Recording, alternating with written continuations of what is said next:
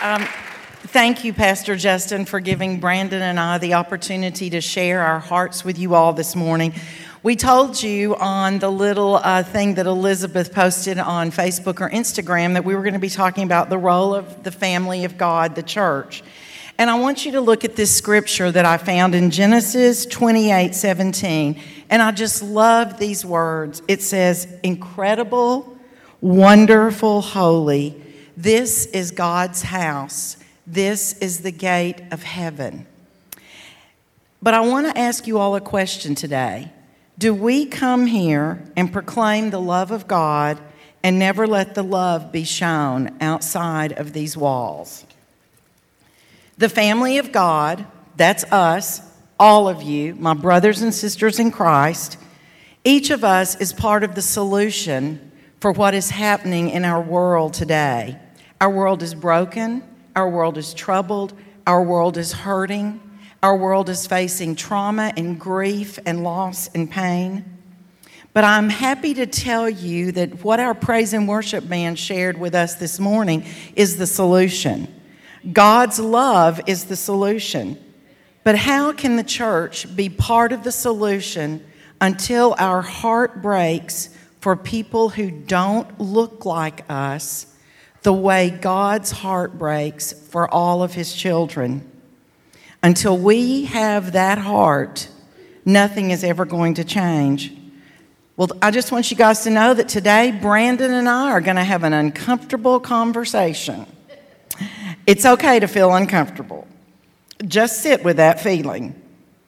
When there are areas of my own life that my heart does not line up with the heart of God, I start feeling uncomfortable because I know that my words and my thoughts and my actions are not always a reflection of the heart of my Heavenly Father.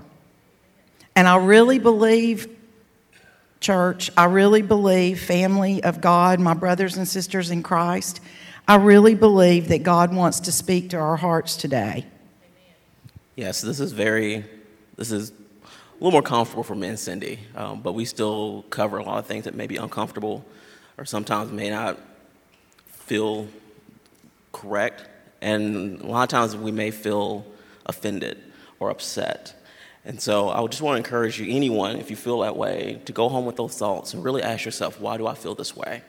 And just really look inside your heart and open your heart up and just receive and think about those things. And so we're not here to offend you or make anyone upset. That's not our goal at all. However, if you feel that way or you feel any of those types of emotions, sit with those and just let that marinate for a little bit and just really do some soul searching and just pray and ask God about those things. And that's right. And we're just challenging you today to not look at your brother or your sister, but to look at yourself. My job is to look at my heart. My job is to look at my heart. And I just want to be clear with you all. This is not a black versus white versus yellow versus brown issue. This is not a rich versus poor issue. This is not a male versus female issue. What we are dealing with in our world today is a heart issue. It's our heart issue. Amen. And I believe that with all of my heart. Because Matthew 12:34 says, out of the overflow of the heart, the mouth speaks. Out of the overflow of Cindy Putman's heart, a heart that sometimes does not want to align with the heart of my Heavenly Father, my mouth speaks. Matthew 22:37 says, love, and you guys all know this, most of us memorize this in Bible drill or Bible study. Love the Lord your God with all your heart and with all your soul and with all your mind. This is the first commandment, and the second is like it. Love your neighbor as yourself. We, the church, are the gateway. Jesus is the gateway for salvation, but we're the gateway for the world to heaven.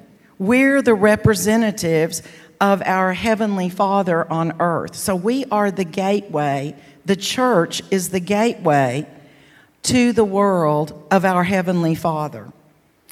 And it also goes on to say, love your neighbor as yourself. We, the church, have to do that. We have to learn how to love our neighbor as we love ourselves. And you guys have been in Sunday school, and we've talked about this, I know, a million times. Who is your neighbor? The word says, for God so loved the world that he gave his only begotten Son. For God so loved the world, not just Church on the Hill, not just Cookeville, Tennessee, not just the South or the North or the East or the West or the United States of America. God so loved the world. And in Genesis it says that we are created in his image. So I just want you all to know today that I believe this with all my heart. There is nothing more powerful than the body of Christ. There's nothing more powerful when all of us are working and all of our parts are working together. But I want to proclaim to you all today something. There is a color that unites us. There is one color that unites all of us, and that is the color of the shed blood of Jesus on the cross. That is the color that unites us. And even if in the world today, other colors seem to divide us, Brandon and I are going to tell you that that's different, because there is a color that unites us, and that is the color of the sacrifice that Jesus made for us when he died on the cross. And I know Cindy just mentioned about love, and that's one of the core principles that I try to really push hard. And there's a lot of people have asked me different accomplishments in my life. Why did you do that? How are you able to do that? How did you get this far with things? And one thing I tell people is you love each other. You love people. And sometimes it's not easy to love people. Like, let's all be honest right now. Like, it's not hard or not easy sometimes to love. But you find that energy and you find that effort and you love people. And I really do feel like that when you start to love people, no matter what they look like or their background, when you start just scraping away the surface, really getting to know someone's heart and really loving on those people, God does a lot of things in your own life and open up a lot of doors and a lot of opportunities in your life. And so I usually tell people, you have to love, even when it hurts. And even when it hurts. And Brandon posted something on Facebook when all of the things started happening in our country. And he posted about how he had reached out to all of our people in authority in our city. And I reached out to Brandon when I read that post. And I said, Brandon, I do a radio show every week about kids and about families. Would you come on and talk to me? Because Brandon is the dad of a 5-year-old son. And I said, will you come on and talk to me about how you feel about what's going on in our country today?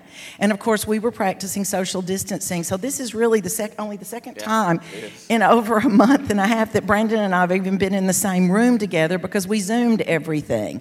And we Zoomed our podcast. But I had to ask Brandon an uncomfortable question. I said, Brandon, how do I refer to you? Do I call you black? Do I call you African American? I don't even know what to say. And Brandon just responded by saying, you can call me black. That was pretty much the straight answer. I also added on to that question that if you're uncomfortable or you don't know what to call your friends of different colors or races, just ask them.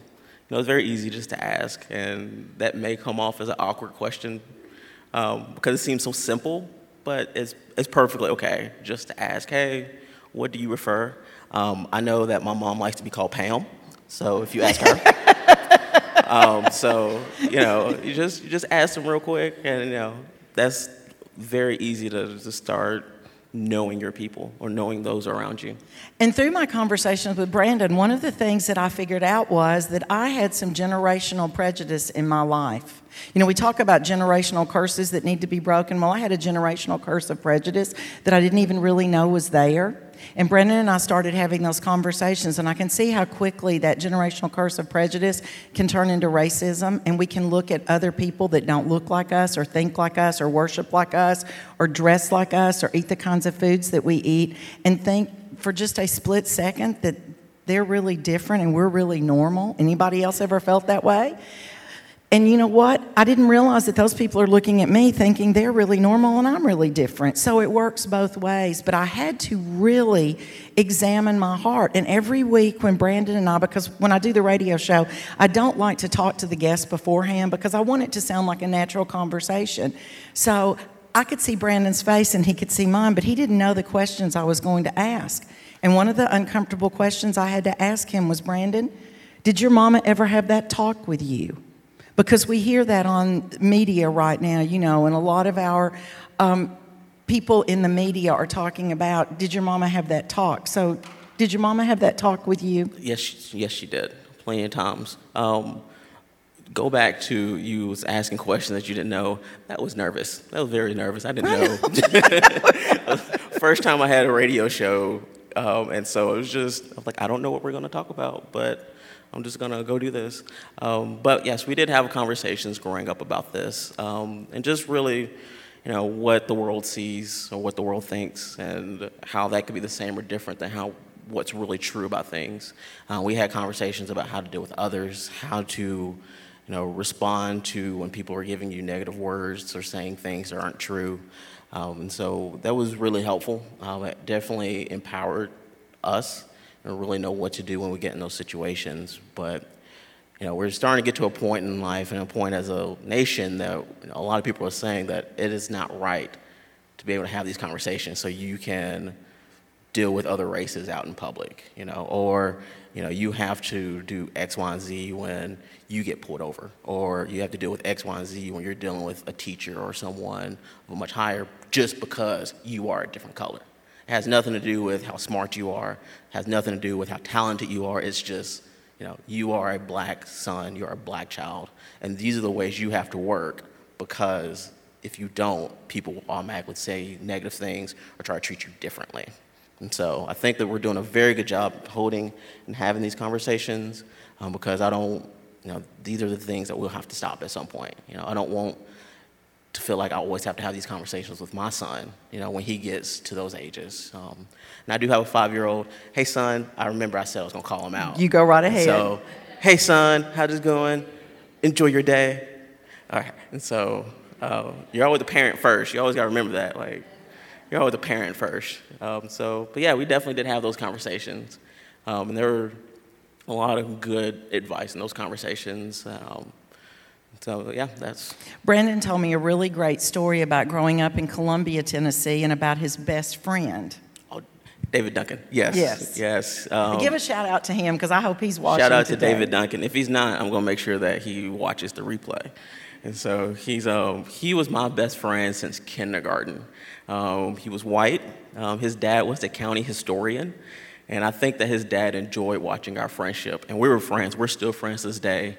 And so we were 5 when we met, and now we're past 30. So we've been friends for a very long time. And the past few months, me and him have had really good conversations. Because growing up, especially in the circles that we were in, race never played a big option. There were the 1 or 2 instances where someone tried to make me feel different, and he was one of the first people to step up and say, no, you're not going to treat Brandon any different, and so that was good. Brandon also shared a story with me about when he and his best friend first came to Cookeville, because I asked Brandon how he got here, and he said they came to Tennessee Tech, and Brandon was going to be an engineer, yes. And they pursued that engineering degree. But would you share the story about the lady in the purse? Oh, that story. So I didn't become an engineer. I changed majors, and he looked at me like, really?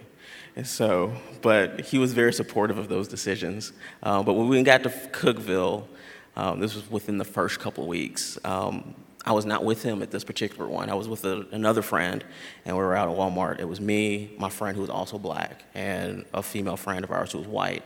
And I turned around and bumped into a lady, and she immediately grabbed her purse and looked at me really wide-eyed, and just very surprised, looked a little scared, and I just smiled politely. I saw everything that happened, and I just smiled politely, and I said, oh, excuse me, ma'am, and I walked off. And my friends also saw the situation, saw what happened, and they just looked at me and was like, yeah, okay. And so we all smiled, we said our politeness, and then we walked off. But that was one of my first experiences here in town, and so me coming to a new city, not sure what to expect, that happened. I was like, okay, that happened. One of those things that you just kind of register in the back of your head. But luckily, I've not had too many issues like that here in this area. So I'm very glad to know that Cookeville as a whole, is very open-hearted, very open-minded, and I don't have to run into that. I don't have to worry about that every time I go out. Brandon, what do you think we can do in the church today to really learn how to love people that look different from us? Well, to go back at the very beginning, I would say love. We need to make sure that we're loving one another, even when it hurts, even when they look different from us. We have to know how to love.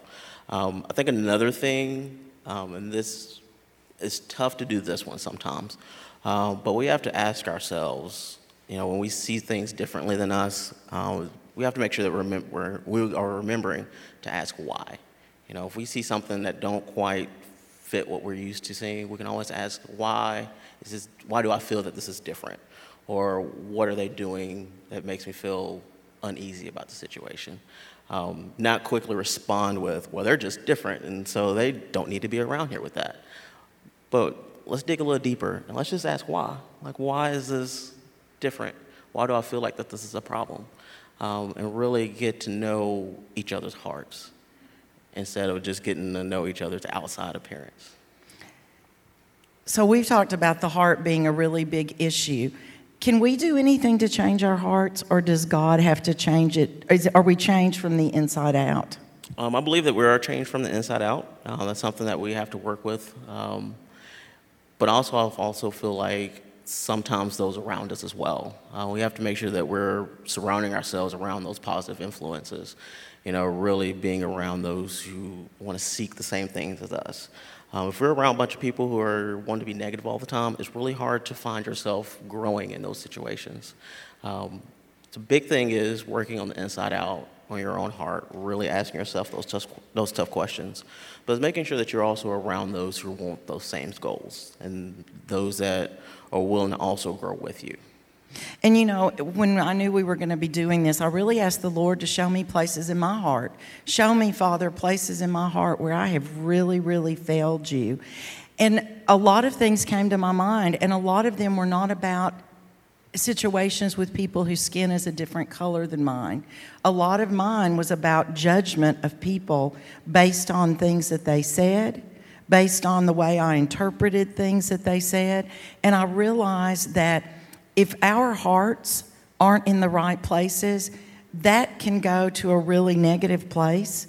But when I realized those things, I had to ask the Lord to really forgive me. We talk about repenting. Father, I repent of things that I shouldn't do. I repent of things that I've done that I shouldn't have done and said. And Brandon, you and I talked a lot about that these are issues that spring out of the heart.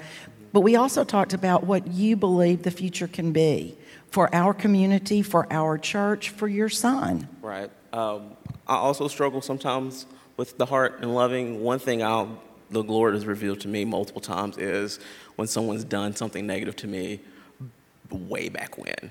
Like, if I see that old high school person who's took my lunch money, I want to hold that against them. That's one of the things I really struggle with, and I have to work through and say, okay, that was 20 years ago. I don't need that lunch money now. It's okay. But I really do see a future of us just really getting along and really growing and building a community together where your skin color is not the first thing you're judged on. You're judged on character, not what you look like or where you come from or your economic status. That's why I see that. I hope by the time my son get our age that they're moved on past this topic and dealing with a lot of other issues that we didn't have time to get to because we were focused on this one and faced with this problem that we wanted to get better. But out of this conversation with Brandon and I both have been able to have conversations with other people. And would you share some of the people, especially from your work, that you've been able to have conversations with? Yes, I've had tons of great conversations, those who agree with everything that's going on and those who disagree with me. I've also was able to sit down and have good conversation with those. One particular with work that you was mentioning, the owner of my company actually wanted to have a meeting with me to talk about how we can recruit more people of diversity. And so I thought that was a very great sign that my job, my company that I work for, that sees me day in and day out, they're like, okay, let's see what we can do differently. And they reached out to me directly and wanted to have that conversation. I've also had some great conversations here in town about what are some of the things that we can change and some of the areas that normally don't get changed or seen. I know that West End Park is historically known as a predominantly black neighborhood. They've recently just got new basketball equipment, new goals, new nets. and things like that. We recently just had an event down there where we would refilled the free library station up there and getting that remodeled as well. So there's some really good feedback that I've had. A lot of people who like me, they're ready for those conversations. We're ready to have full-on conversations about what's going on and what we can do. And there's many of us out there that's like that. Like many of us are out there wanting to have these conversations. Please don't always look at the news and see all the negative things that's going on. I'm seeing it too. I'm seeing the riots. I'm seeing the violence. I'm seeing the defacing. But that's not what we're all about. Most of us are wanting to have a talk. Most of us want to share. These are our concerns. This is what we want to change. And we just want everyone to know those things. And we can talk about those things. And we can, as a family, as a church body, we can say, okay, what can we do? Okay, now let's put this into action. Let's create a plan so we don't have to worry about these things anymore. And as I started this conversation today, I said one of the things that really got my mind going about having this conversation with Brandon was the post that you put on Facebook about reaching out to the community leaders. Would you share with our family about that? So when everything happened in Minnesota, that's what really just sat on my heart for a while. And one of the big questions I had is, what are we doing here in town? What are we doing here in Cookeville to make sure that something like that wouldn't happen here? And if there's not anything that we're doing, what can I do to help? I want to go ahead and start, let's go ahead and start an action plan. Let's go ahead and start doing things to make sure that those things will not happen here the best we can. So I reached out to our city mayor. I reached out to our local state representative. I've reached out to our local congressman. And the city mayor responded with a couple of his thoughts and ideas, but also he looped in the chief of police in that conversation. So I was able to have 2 really great phone conversations with the chief of police. Me and him even also talked about a possible program that we could put together as well. And he gave me all the background about that. And so everyone I emailed, they did respond one way or another. And I had some great conversation with them. And it made me feel good that, my city leaders are looking into this and they're really seeing what's going on and they're really trying to be proactive about that. But as well as I did not feel blown off, just a general blown off like, oh, well, this is what we're doing. But no, they really wanted to have some engaging conversations. Of all of them, every one of them but one person called me, would actually call my cell phone and said, hey, how are you doing? Let's talk about these problems. And the one that did not have time to give me a call, he did shoot me an email with his thoughts and everything. And so it was good to at least hear back from him. And what came out of your conversation with Chief Evans that you're going to be participating in? Oh, I signed up for the ride-along. The city police do offer a ride-along for everyone. For everyone. And I did sign up for a ride-along. So once everything with the virus is over with, then I'm going to sign up, or we're going to get me into a ride-along. And it's a 4 to 5 week program where just, a Monday, each Monday you just go with an officer and you get to ride with him for a few hours just to see what it is life as a police officer and things like that. And he also talked about another program that he wanted to do. And so we're in some talks about that as well. And so, but yeah, I was signed up for the ride-along, and Chief Evans was a great guy to talk to, by the way. We had 2 early morning conversations, and he was just a good guy. And one of the things that we did on the radio show, because I asked Brandon to kind of resurrect it and do it again, was Black Facts. My Black Facts. So tell us about that. So back in February, I was thinking about, what can I do for February? February is known for Black History Month. A lot of times February is the only time you hear about Black History Month or Black history.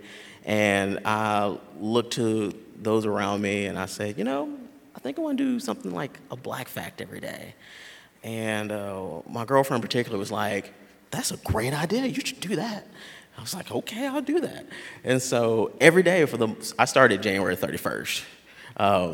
I gave a Black fact every day, and they were anywhere from fun facts to not so fun facts. I tried to cover a lot of things about history, whether it was something early on or something that happened in the past 20, 30 years, or even anything that's happening now.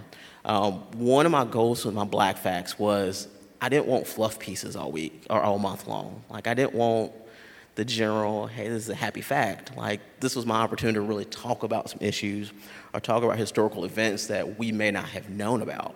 And so with that came a lot of good conversation. A lot of people were happy to see whatever it is I was sharing. And I'm grateful that I just didn't make it fluff pieces every day or something really nice and uplifting every day. And then after it was over, after February, I'm like, okay, that was fun. But every few weeks, someone was messaging me, was like, hey, could you bring back Black Facts? Hey, I missed your Black Facts. And so now I've gotten back to trying to post at least once a week, just a Black Fact of the week. And I've hashtagged them Brandon's Black Facts, so they all can be found in one place. Can you share some of them with us, yes. like some of your favorites with us today? I actually brought a few Black Facts, because Miss Cindy's like, bring Black Facts. And I said, yes, ma'am. And so I brought 4 of them. 2 of them was already been posted. And then 2 was new ones that maybe show up this week online. Who knows? But one of them, the first one I put, since it's hot outside and we just celebrate 4th of July. How many of us remember the Super Soaker? Yep. You're free to hold. Yep. No, those, high five those. That was actually created by a Black engineer who worked for NASA. His name was Lonnie Johnson. And it turns out that he actually found or come up with that. He was working on a refrigerating system for NASA. And he was doing experiments in his bathroom when he come up with, a pressurized container that you can shoot water out of. And so, like all good inventions, they have a weird story behind them. And so that was one of my favorite Black Facts that I had. Actually, all of them was my favorite Black Fact. But yeah, Lonnie Johnson was the creator of the Super Soaker. Also, something here in Tennessee, Clinton, Tennessee, that's not far from here at all. That happened a little bit before the Little Rock Nine. We always talk about the Little Rock Nine and school integration. Well, just not long before that was actually the Clinton 12. And Clinton, Tennessee, and the Clinton High School there was the first school in the South to become integrated. And so they have a really nice museum up there in that area, really good statue. But yep, there was 12 students that got together that Monday morning for school, and they walked down to the school together. And there's great pictures and talks about that. One of those 12 did finish high school there and made him the first Black student to graduate an integrated school. And so that was really, really fun to know about that, and that was great. My 2 other facts. Do you want me to keep going? Yes. Okay, cool. So this morning, I was actually looking at a couple of new facts, and I come across a Granville T. Woods. He was born, 1856 and lived a little past 1900. He was actually known as the Black Edison. He done a lot of things in the circuits and telephone, the telegraph. He also worked with the train system and done a lot of the tunnel systems there. He was the one that included automatic brakes, which we're all thankful for today, and the egg incubator for anybody who's done 4-H or farmed. The egg incubator is very important. But also, he is the person who kind of helped make voice over a telephone line possible. And so he created a way where voice and Morse code could be sent over the same telephone line. He sold that patent to American Bell Telephone Company, which we know as AT&T. So AT&T telephones, so these are things that we appreciate and we know today, and we don't think much about it. I mean, all of us have a cell phone here in this room right now. And those come from some of these very early on inventions that, that we have created as a community. And then my last fact was about Henrietta Lacks. And if anybody's done any science stuff, you may have heard that name once or twice. And this is the point where I ask everybody to put on the nerd hat, because it's about to get very sciencey in here. So just pop on your nerd hat for a moment. Henrietta Lacks had cancer cells from a biopsy. But they noticed real quick in the science world that her cells kept multiplying and kept multiplying and kept multiplying. And so the scientist was using her cells for different tests.